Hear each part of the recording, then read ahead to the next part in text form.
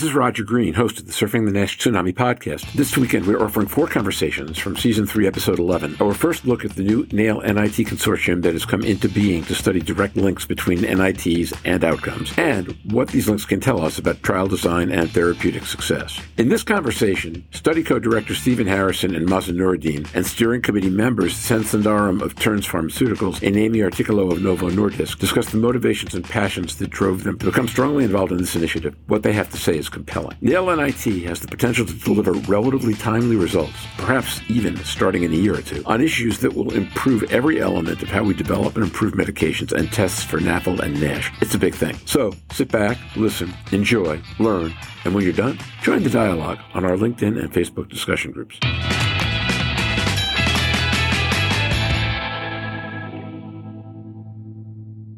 What the folks on this call that are not Louise and I have in common is involvement in NAIL-NIT, which we've talked about a bit over 2 or 3 of the recent episodes. It's an important initiative, a really important initiative, and I'm not going to do it justice, so I'm just going to invite Stephen or Mazen, as you guys will, to take a few minutes and kick off and describe exactly what it is and how it came about and why the folks who are listening should care so much. Mazen Noureddin. We can start either, but I think this is when I was talking to Stephen and I realized that we exactly had the same passion about the same topic. And I guess it's passionate for a lot of people in the field that our patients, which is now for 30% of the population, they're still getting biopsies to enter clinical trials to get drug approved. Don't take me wrong, this is how we started many years ago and it made more sense. But he and I and many others have been thinking about what is the best way to move away from liver biopsy in phase 3 trials and beyond that in clinical practice. We were talking one day and we had a project in mind and our words matched and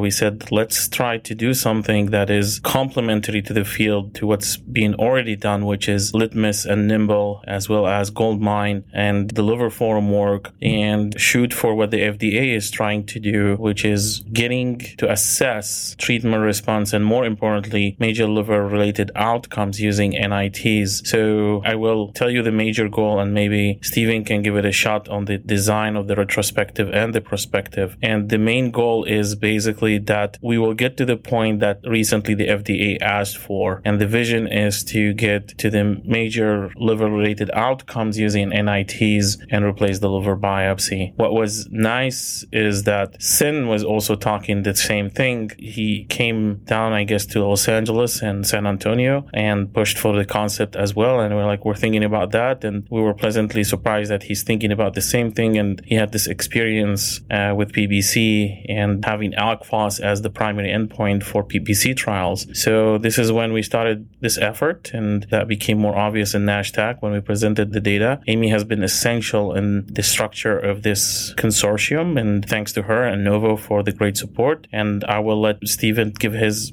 angle and the design of the big retrospective and retrospective. Stephen Harrison. Yeah, thanks, Mazen. And, just to add to that, the whole idea behind NAIL-NIT is to change a mindset, to change a paradigm, to change dogma, to say this is no longer what has to be done. We can think outside the box. We can, first of all, outline the gaps that exist in the literature and in our field with data to drive towards a non-invasive strategy and kind of get beyond the biopsy. So in the context of that, we think of 3 different ways to utilize biomarkers. One is in diagnosing the at-risk patient. Number 2 is measuring therapeutic efficacy of a drug. And number 3 is predicting long-term outcomes. In the liver world, Mazen and I and others like the acronym MALO, Major Adverse Liver Outcomes. You may have heard of MACE, Major Adverse Cardiac Events. Those are additional outcomes that we could potentially study in NASH patients also, since outside of cirrhosis, that's the number 1 killer of a liver patient with NASH. It's really a groundswell of lots of like-minded people. You have several of them on the call with us today. Amy has been an ardent proponent of really just trying to figure out the way forward in NASH with the weight of Novo Nordisk behind her and the passion that she brings to the table. And Sin brings a similar perspective, but from a different angle, having been at Intercept and then now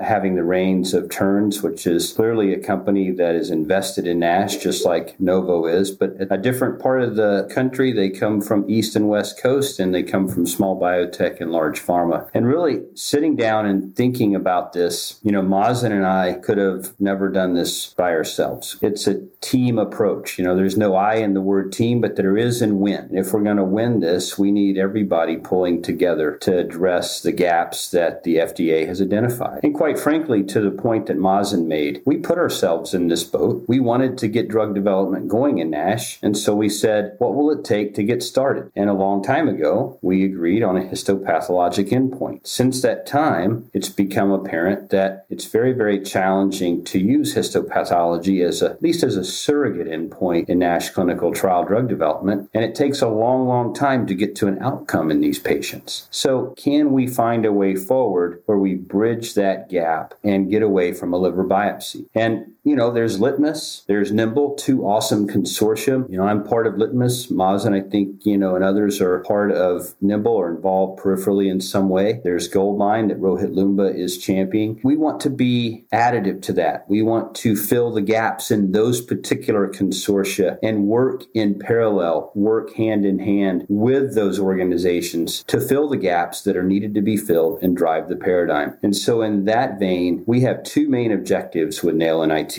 Number one is a retrospective analysis of the data that's been collected heretofore. And interestingly, over the past decade, clinical trials have been done in this field, but it's been done in stovepipes. Everybody is evaluating their own data independently, and some of it is terrific data, but limited in power. And so we want to bring all that together agnostically into one data set and mine it for what is there to be had. And that's the retrospective part. That will also be done in parallel with a prospective component. And then this is something that is definitely unique as well. And that is agnostically, let's enroll people that have at-risk NASH, maybe even more advanced liver disease. Do it with a non-invasive testing strategy. We're not going to incorporate liver biopsy to get into the trial. And we're going to evaluate these people over time, ideally over the next 5 to 6 years, where we assess these non-invasive testing strategies on an annual basis, maybe more frequently, depending on the type of study it is, blood-based versus imaging-based. And we're going to take these people out to an outcome: MACE, MALO, progression to diabetes, renal disease, and other outcome measures potentially as well, to include sarcopenia. We can measure the liver frailty index, and there's other ways to get at endpoint assessments, in addition to PROs, patient-reported outcome measures. So there's a lot to unpack and a lot to do, but that's my initial thoughts to add to Mazen's. Sen, why don't I turn to you next? And since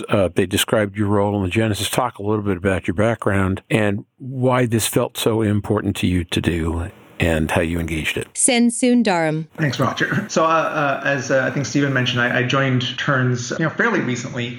But this is not my first exposure to NASH or to liver disease. I started the early part of my career at Intercept Pharmaceuticals, back when that company was still primarily focused on PBC and trying to get obeticholic acid approved for PBC. And the challenge was that there wasn't really a lot of development in PBC, because the only approvable endpoint and the only drug approved at that point was UDCA, which had been approved on a hard outcomes endpoint. And there wasn't really any consensus around what the right biochemical surrogate endpoint should be. I think there was an emerging consensus, a lot of data being collected across different academic groups around the world, but no clear consensus, no one really pushing the FDA or the EMA to arrive at an alternative surrogate endpoint, really until Intercept, I think, spearheaded or at least seeded the Global PBC Study Group, which was a multinational initiative, multiple academic centers, where they pooled together some of their retrospective data looking at about various biochemical endpoints. Ultimately, ultimately to support the utility of alkaline phosphatase and bilirubin as a surrogate endpoint that could predict outcomes in those folks with PBC. And I think this was certainly a great victory for Intercept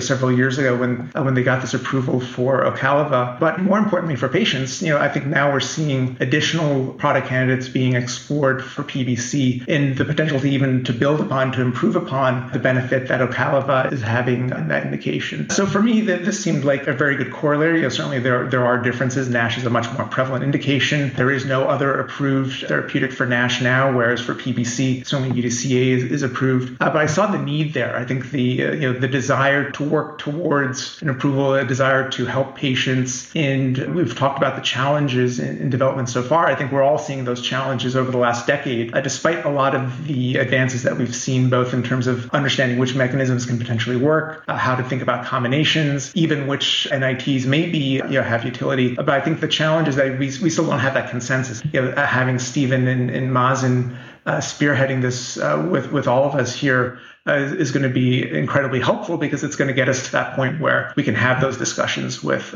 regulators. And it's not just for benefit of patients, certainly, but I think we need this as a field. We need to really kickstart development in NASH again. We are at an inflection point. I think we can get this over the edge. And Sen, what does it mean now for Terns as you move forward and as this initiative goes forward? Where do you see the benefit being, not only for you, but for small developmental companies like you at earlier stages in pipeline? So I think we, like everyone else, we are following the current guidance from FDA, which is based on a histopathological assessment for trials that are phase 2B or later. What we'd love to see is somewhere down the road where we could utilize alternative surrogate endpoints for those later stage studies. We're fortunate to be in a position where we're still doing some of the earlier stage studies. We don't yet have to commit to a biopsy-based study at this point in time in the near term, but we're certainly starting to think about that. In particular for Terns and certainly companies like Novo and others that are thinking about combination therapies, becomes even more challenging to show the additivity of effects on a histopathological endpoint. And if we can move perhaps towards a non-invasive endpoint, it may be easier to show the additivity of effects, the potential additive benefit of utilizing multiple therapies for different patients. So I think we're fortunate to be a little bit earlier in this development journey, but we're certainly building off of a lot of the work that has been done by those who've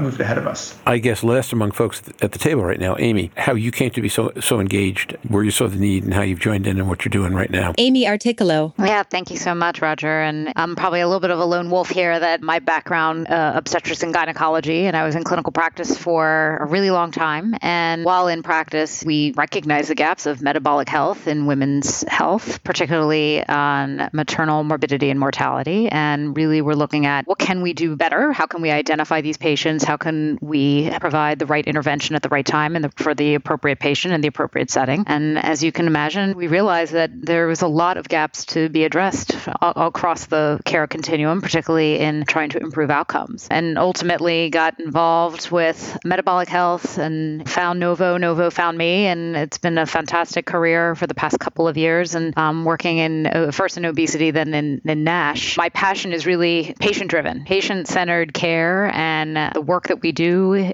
to support initiatives such as the one that Stephen and Mazen are championing was, of course, keen interest, as we're really looking to help patients not only to bring therapeutics that they meet that urgent need, but also to really help patients be able to have the right diagnosis, right, with the right component of tools and resources. We're very limited right now. So what can we do to drive this so that patients can be diagnosed, monitored, and have tests that really are linked to outcomes? And the data we have, especially in the research we've done at Novo, is that patients and the field overall is really looking for NITs that are going to have a proven link to outcomes, limited invasiveness, right? That's been a big concern, particularly from the patients, a high degree of accuracy, which, this is something that all of you are familiar with, but for our audience, that of course should be familiar as well. And then key to what Stephen, Mazen, and Sen is saying, the prognostic ability and ability to monitor treatment. If we could hit all of those, then you have that NIT that is highly desirable. But we can't do this alone. We can't operate in silos. And the way to really be able to reach that, what I call the epitome or the aha moment of non-invasive tests, is to do this as a collective. And so for me, the passion was, okay, here's a path forward to be able to bring that to light. And so I thank all of you for all the great work that you're doing in this space, and I really look forward to working together to make that happen. And now, back to Roger. We hope you've enjoyed this recording. If you have any questions or comments about the content of this conversation or the entire episode, please send an email to questions@surfingnash.com. We'll be back next week with an episode honoring Black History Month, looking at how the interplay of genomics and social determinants of health shape the challenges inherent in treating NAFLD and NASH among non-Hispanic Blacks in the U.S. and presumably wherever else non-Hispanic Blacks live. Until then, stay safe, surf on, and we'll see you next week on Surfing the Nash Tsunami Podcast. Bye-bye now.